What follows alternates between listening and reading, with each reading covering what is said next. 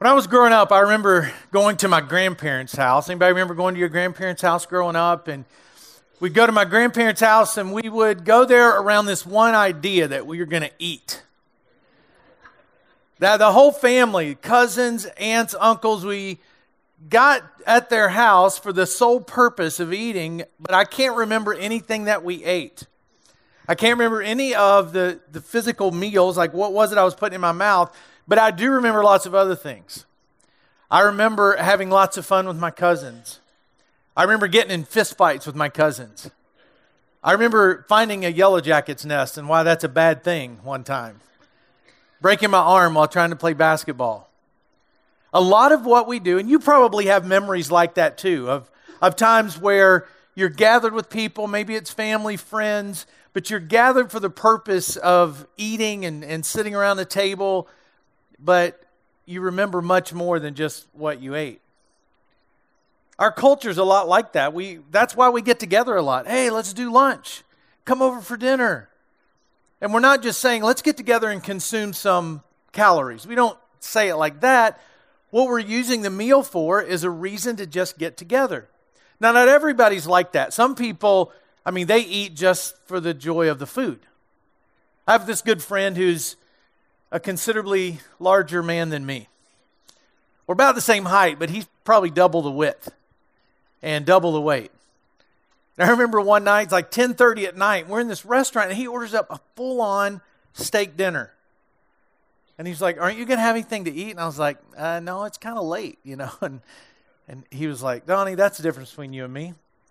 You eat to live. I live to eat. That's the difference between us two. So for some people, it's all about the food. Now, for other people, it's about the setting. It's just about the perfect setting for a meal or to get together. Let's set everything just right. Let's do it at just the right time. Let's make sure we do it all just right, and let's show our appreciation, or let's eat everything that's on the table. And so for some people, it's all about the setting. One of my trips to Ecuador, they took us out in the really backwoods in the way out from in the middle of nowhere. And every time we would go to one of these little churches, they had a meal for us. If we went 4 times in the morning, every place had a meal. And that's how they showed their appreciation. It was about the setting. Hey, we have these visitors coming in. They're going to help plant churches in our country. We want to feed them. And so when we get there, something you have to understand about me, I'm afraid of germs. That's one of my big fears. Germs is like a big deal.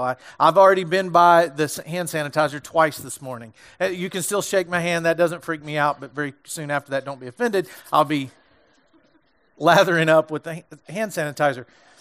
So we're out in this backwoods place, and the guys have already told us, look, you need to eat whatever they put out there. Just deal with it. And so we get in line, we go in this little cinder block building, and there's nothing at the top but chicken wire, and there's this big pan of what they said was tuna salad, but it had a lot of mayonnaise in it, and a lot of, I'm assuming tuna in it, because that's what they said it was. And there were flies everywhere, and I'm thinking, okay, we're a long way from the beach, so whatever tuna got there, it traveled a long way before it got in that pan. And I don't see any electric around here, so how is that mayonnaise staying cool? That means somebody made it somewhere else and carried it here, and there's a lot of flies, and oh my gosh. So I'm going through the line, and I just got to confess, I totally deceived the people that were feeding us. They were standing behind us. I got 2 pieces of bread, and I did my hand like I was putting tuna on there, and I didn't do it. And I just put the 2 pieces of bread together, and I sat down, and for like all that week, I had bread sandwiches. They thought, so for some people, it's all about the setting. It's all about and for some people, when it comes to a meal, it's about people. It doesn't matter what you eat. It's the way you build relationship. When Cinda and I were dating in college, I didn't have any money. She didn't have any money, so I took her to the finest dining places around campus, which was like Taco Bell, Burger King, places like that. And I don't remember thinking, oh man, I can only take her to these really cheap places because I don't have any money. I just remember thinking, I get to go to dinner with this girl that I really like. And we sat across from an 89-cent burrito, and we got to know each other. So for some people, that's what happens at a meal. We do that. We mark special occasions. Guys, your wives, kids, your parents, you better have them, or your mothers, you better have them at a restaurant on Mother's Day, right? It's one of the biggest restaurant days of the year, celebrating a special occasion around the table. Around the table, news gets delivered. Around the table, people confess things. Around the table, conversations are had. Maybe that's why in Jesus' ministry, if you look at the Gospel of Luke in the New Testament, 25% of the words about Jesus have to do with him having dinner with people, of him sitting down with people across the table and enjoying a meal. He ate with friends, he ate with his disciples, he ate with religious leaders, and he even ate with people nobody else would eat with. People who felt rejected, people who felt like they were too dirty or too messed up to get any attention from anybody that was a religious leader. And Jesus sat across the table with them to show them, you are accepted for who you are. Now, I want you to change, but I accept you, because you exist. And I will spend time with you. And because of that, Jesus got accused of being a glutton. He got accused of being a drunkard. But there's one story in the life of Jesus that is the most meaningful meal that he had. The most meaningful time that people would celebrate for the next 2,000 plus years. We're going to look at that story today. There's some Bibles coming down the aisles right now. If you don't have a Bible, just raise your hand. The ushers will give you one of those. If you don't have one, it's yours to keep. If you'd like to borrow it, you can do that. You can also read along on the screen today. So we're in this series called The Story, and we've been looking at from the very beginning of time all the way up through God establishing the nation of Israel. We talked about the Israelites going through the Red Sea on dry ground. We talked about King David. We talked about how the nation was rebellious, how they came back to God, then went away from God, and how they found themselves desperate for a Savior. Jesus shows up on the scene, and for the last few weeks, we've been talking about the 3-year time span that Jesus had his ministry on earth. We've talked about his miracles, the way he interacted with people, the way people actually began to believe the truth that this guy Jesus was God in the flesh. And so now we're up to this last week in the life of Christ. And this is what has become to be known as Passion Week, or the Holy Week.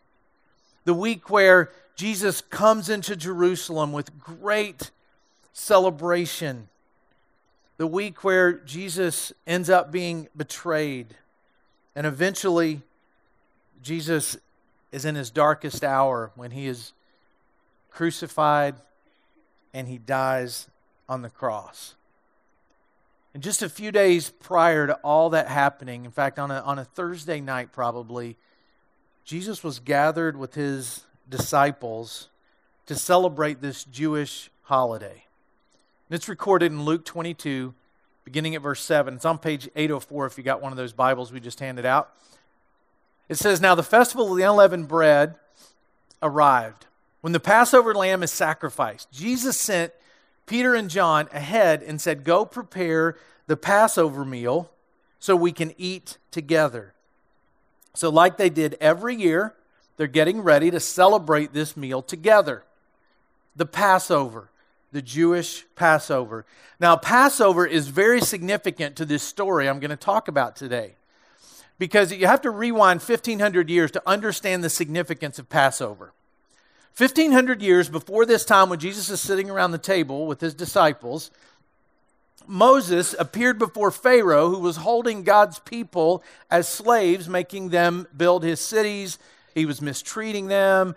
It was slave labor. They were trapped. And God sends Moses to free them. And he goes before Pharaoh and says, "I need you to let my people go. Let God's people go. Let us leave. We have this promised land we're going to." And Pharaoh says, "No."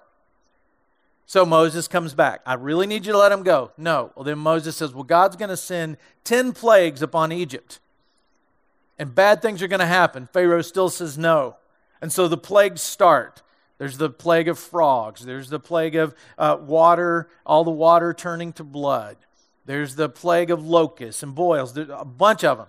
So we go through 9 plagues. Moses comes back through and he says, "Let my people go." And Pharaoh still says no. And then the last plague, the plague of the firstborn. which said that the firstborn son in all households in Egypt would die if Pharaoh did not let God's people go. And Pharaoh had it in his power to free all these kids, to make sure they were safe, and he refused. And so Moses goes to God's people and he says, look, this is what's getting ready to happen. This plague of the firstborn is about to come. And the angel of death is going to come upon Egypt. And all these firstborn sons will die. But you will be spared. And here's what you need to do. You need to take a spotless lamb, and you need to sacrifice that lamb from your herd. And you need to prepare that for a celebration, but you need to take the blood from that lamb and you need to put it over your doorpost. And when you put that blood of that lamb over your doorpost, the angel of death will know those are God's people in there. They have made sacrifice. They have shown God they are his followers. And the angel of death will pass over you. And so then the angel comes, all the firstborn sons in Egypt die. Pharaoh finally lets God's people go. And they're having this great celebration, and Moses reminds them, hey, don't forget this. Don't forget that God passed you over, that you were protected by your sacrifice. In fact, tell your kids about it. Have a meal. Have a celebration once a year to remember this. And when they say, Mom, Dad, what's this about? You tell them it's to remember when God protected us. When the angel of death was near, we were protected from it because of our sacrifice. And God delivered. And he said, don't forget it. So 1,500 years later, Jesus is in this room in a house with his disciples, and he's sitting down at a table, and he's getting ready to celebrate this meal, this Passover meal that they had celebrated for hundreds and hundreds of years. And so he says, go out and make preparation. It's actually a pretty good meal. He says, go get the lamb, slaughter the lamb, roast the lamb, put the herbs on it like we like it, get the bread out, get the wine out. We're going to have a celebration. And so Jesus starts this celebratory meal of what God had done, and he says this. In Luke 22, beginning at verse 14, when the time came, Jesus and the apostles sat down together at the table. Jesus said, I've been very eager to eat this Passover meal with you before my suffering begins. For I tell you now that I won't eat this meal again until its meaning is fulfilled in the kingdom of God. So Jesus is sitting at a table. It would have been a little bit different than this. We don't really do this literally because they would have been reclined on the floor. I'm not doing that. They would have been wearing dresses or gowns. I'm not doing that. They didn't take a shower every day. I'm doing that. So it's not like exactly like they did it. But the idea was they're around this table, and they're around this table for 3 to 5 hours. Try that with your kids this week. Sit down whenever you sit down and say, hey, 3 to 5 hours, let's talk. See how the meal goes. So here they are for 3.5 hours. What did they do for that 3.5 hours? Well, they talked. They talked about how life was going. They talked about how God was working in their life. They talked about how they saw God working in other people's lives. They talked about their fears. They talked about their inadequacies. They talked about how they wanted to do things better. They just shared life around this table. So for 3 to 5 hours, they're sitting there having this meal together. That's hard for us to wrap our minds around because we're used to like our drive-through meals on the way to practice, right? Like get the meals in the back. Make sure the kids eat before they got to go back to this or that. But they sat down and they enjoyed this time together. And interesting things started to happen at this table. Much like maybe your table, interesting things happened as well. They started arguing about who was the greatest. Jesus' followers started looking at each other saying, I'm better than you. I'm going to be before you. I mean, your kids, whose kids argue at the table? Tell the truth. Come on, it's church. Come on. Yeah, sometimes our kids can get in an argument, or we can get in an argument at the table. It kind of turns dinner in a different way. And so some interesting things start to happen as they're sitting at this table. Jesus looks and says, Peter, you're going to deny me. And Peter said, there's no way. Yeah, you're going to do it. Judas gets up and leaves and goes to make preparations to betray Jesus.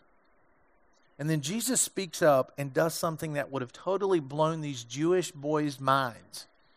They're celebrating the Passover for the past 1,500 years as a people. They're thinking that this meal is to remember when the angel of death passed over their people in Egypt. And Jesus says something that turns it all around. It says in verse 17, "Then he took a cup of wine and gave thanks to God for it. Then he said, 'Take this and share it among yourselves, for I will not drink wine again until the kingdom of God has come.' He took some bread and gave thanks to God for it. Then he broke it into pieces and gave it to the disciples, saying, 'This is my body, which is given for you. Do this to remember me.' After supper, he took another cup of wine and said, 'This cup is the new covenant between God and his people, an agreement confirmed with my blood, which is poured out as a sacrifice for you.'" So what Jesus is saying is, hey, this is different. You think you're here to remember the Exodus. You think you're here to remember when the angel of death passed over. But I'm taking these elements and now they mean something different. Because Jesus is saying, I'm going to be the sacrifice. And the blood is not going to be spread on a doorpost. The blood is going to be shed out of my body to forgive you as a new covenant that you can be forgiven. As a new covenant that when you are a follower of mine, you are always a follower of mine. As a new covenant that says the salvation that I give to all who would receive it is forever.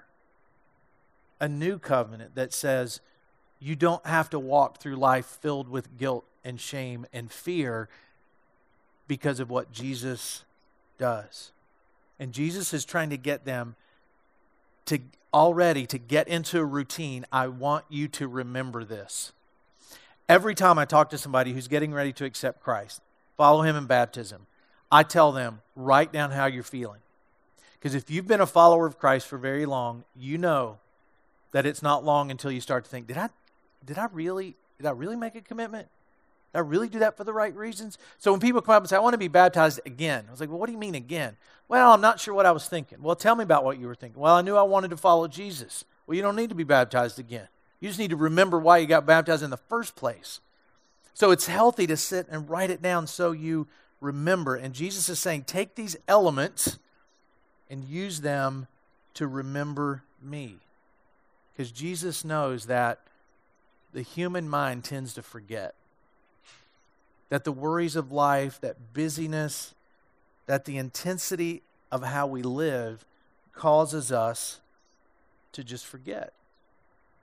And so Jesus is saying, I want to teach you something that will help you remember the forgiveness, that will help you remember the grace, that will help you remember the height to which I've brought you. And he says, use these elements to do that, because it's so easy to forget. March 25th was 1 year since my dad died. 1 week before that, on March 18th, my dad and I went out to dinner. And we went right over there by 540 at Mimi's Cafe, and we sat in this particular booth, and we ate dinner together. The next day, he went into the hospital to have a procedure. He ended up dying a week later. Well, a few weeks ago, it was March 18th. It was on my calendar. I just went to Mimi's Cafe. I sat there. I thought about my dad. Sat there by myself and got the same dessert we got. And I sat there and ate that little apple thing and ice cream. And I just had memories of my dad. And it was a powerful time. Got to have a great conversation with the waitress about the whole thing. And I sat there and I just remembered all these great conversations that we had, because I never want to forget that. I never want to stop feeling those feelings of, this is really good between me and Dad. And so Jesus is saying, I want you to do something to remember, because the significance of being with Christ, the significance of the meal that we're going to share together in just a minute is that he is that Passover lamb. He is that blood over the doorpost where God sees us, but he really doesn't see us. He sees the sacrifice of Jesus. And so when my life's a wreck, when things are tough, when I'm riddled with guilt or pain or doubt, what does God see? He doesn't see a person that's full of mistakes and pain and doubt and goof-ups. What he sees is the perfect, spotless lamb, Jesus, who was sacrificed for each of us. And Jesus is saying, you will forget that. And I don't want you to forget that, because life has a way of just beating you down. And if you remember that, God sees perfection when he sees you, because I'm the Passover lamb whose blood's over the doorpost. And so when he passes over, he sees perfection. You need to remember that. So he gives us these elements to remember.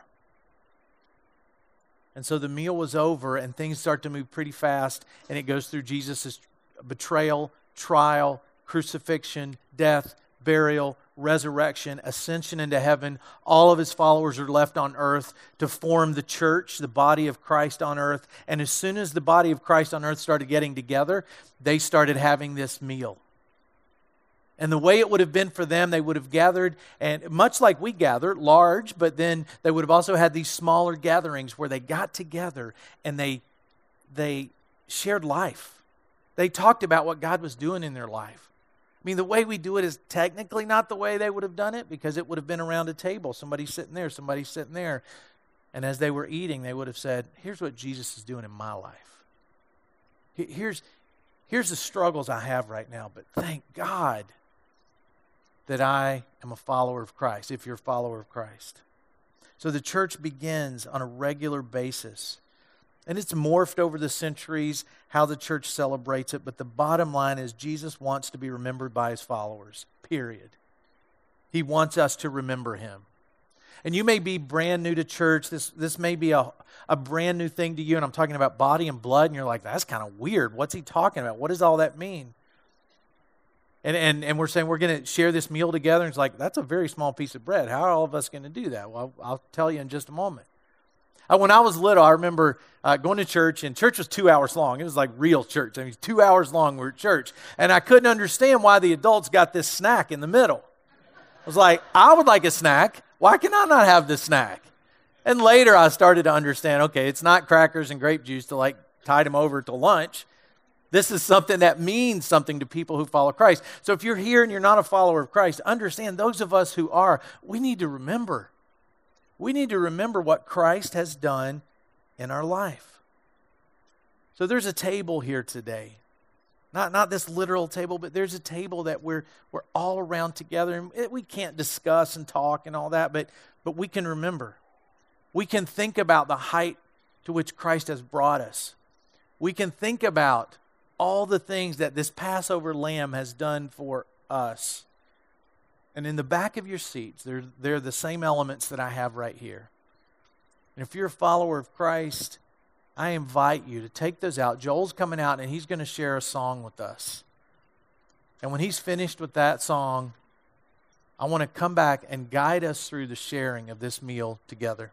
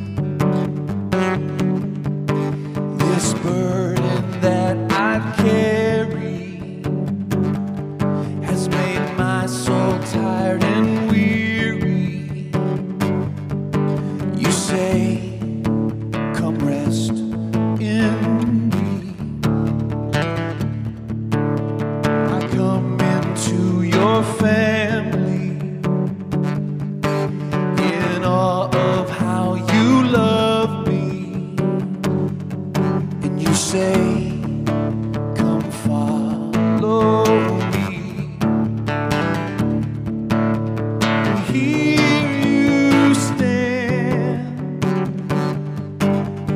cup in your hand. You're saying, come to me and drink of me. You are my friend. Do this till I come again. Around the table, around your throne, around the table, I'm called your own. Oh, around the table, around your throne, around the table, I'm called your own. You're saying, come to me and eat with me, 'cause you are my friend. Do this till I come. You're saying, come to me and drink with me, 'cause you are my friend. I'm so glad to see you again.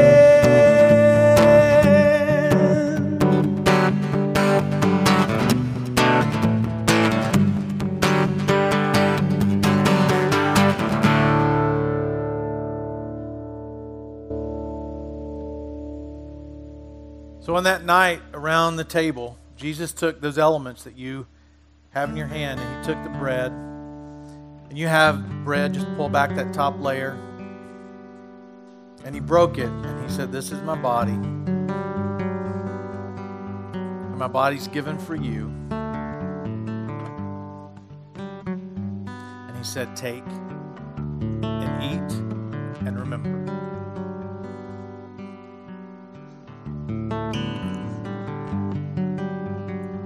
And then Jesus took a cup. I would imagine he talked longer than what's recorded. I would imagine he talked about the Passover lamb. I would imagine he referred to the Jewish Passover and how now the blood that saved and that saves was going to be his. And the blood that makes us whole, perfect, and blameless would be his perfect and blameless blood that was about to be shed. And he said, drink this, and when you drink from this cup, remember me. And he said, take and drink.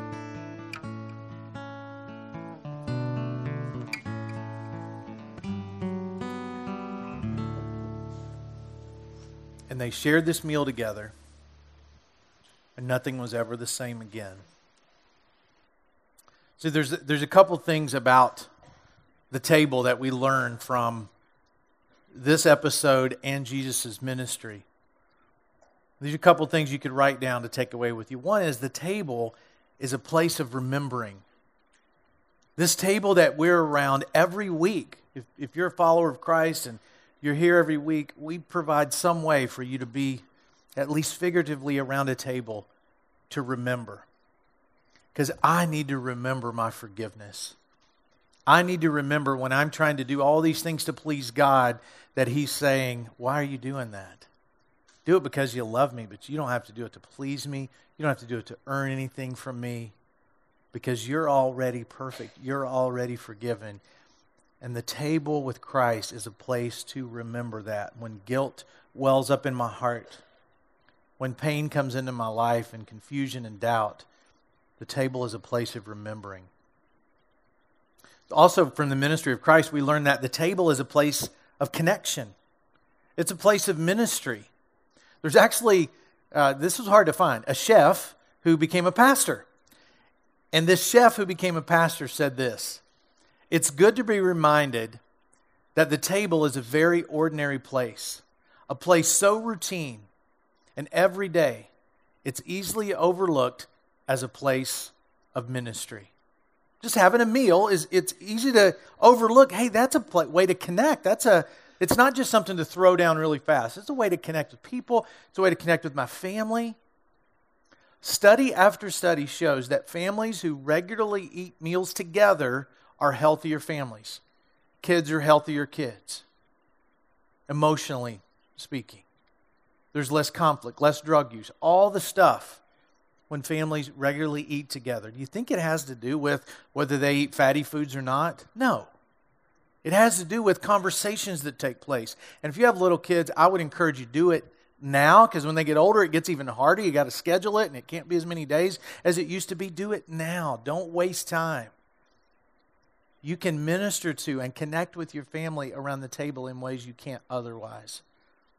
The table is also a place of connection and ministry for other people who follow Christ, where we can get together and share our hurts and our doubts and our mess-ups and hang-ups and ideas and dreams, and we can do that around the table.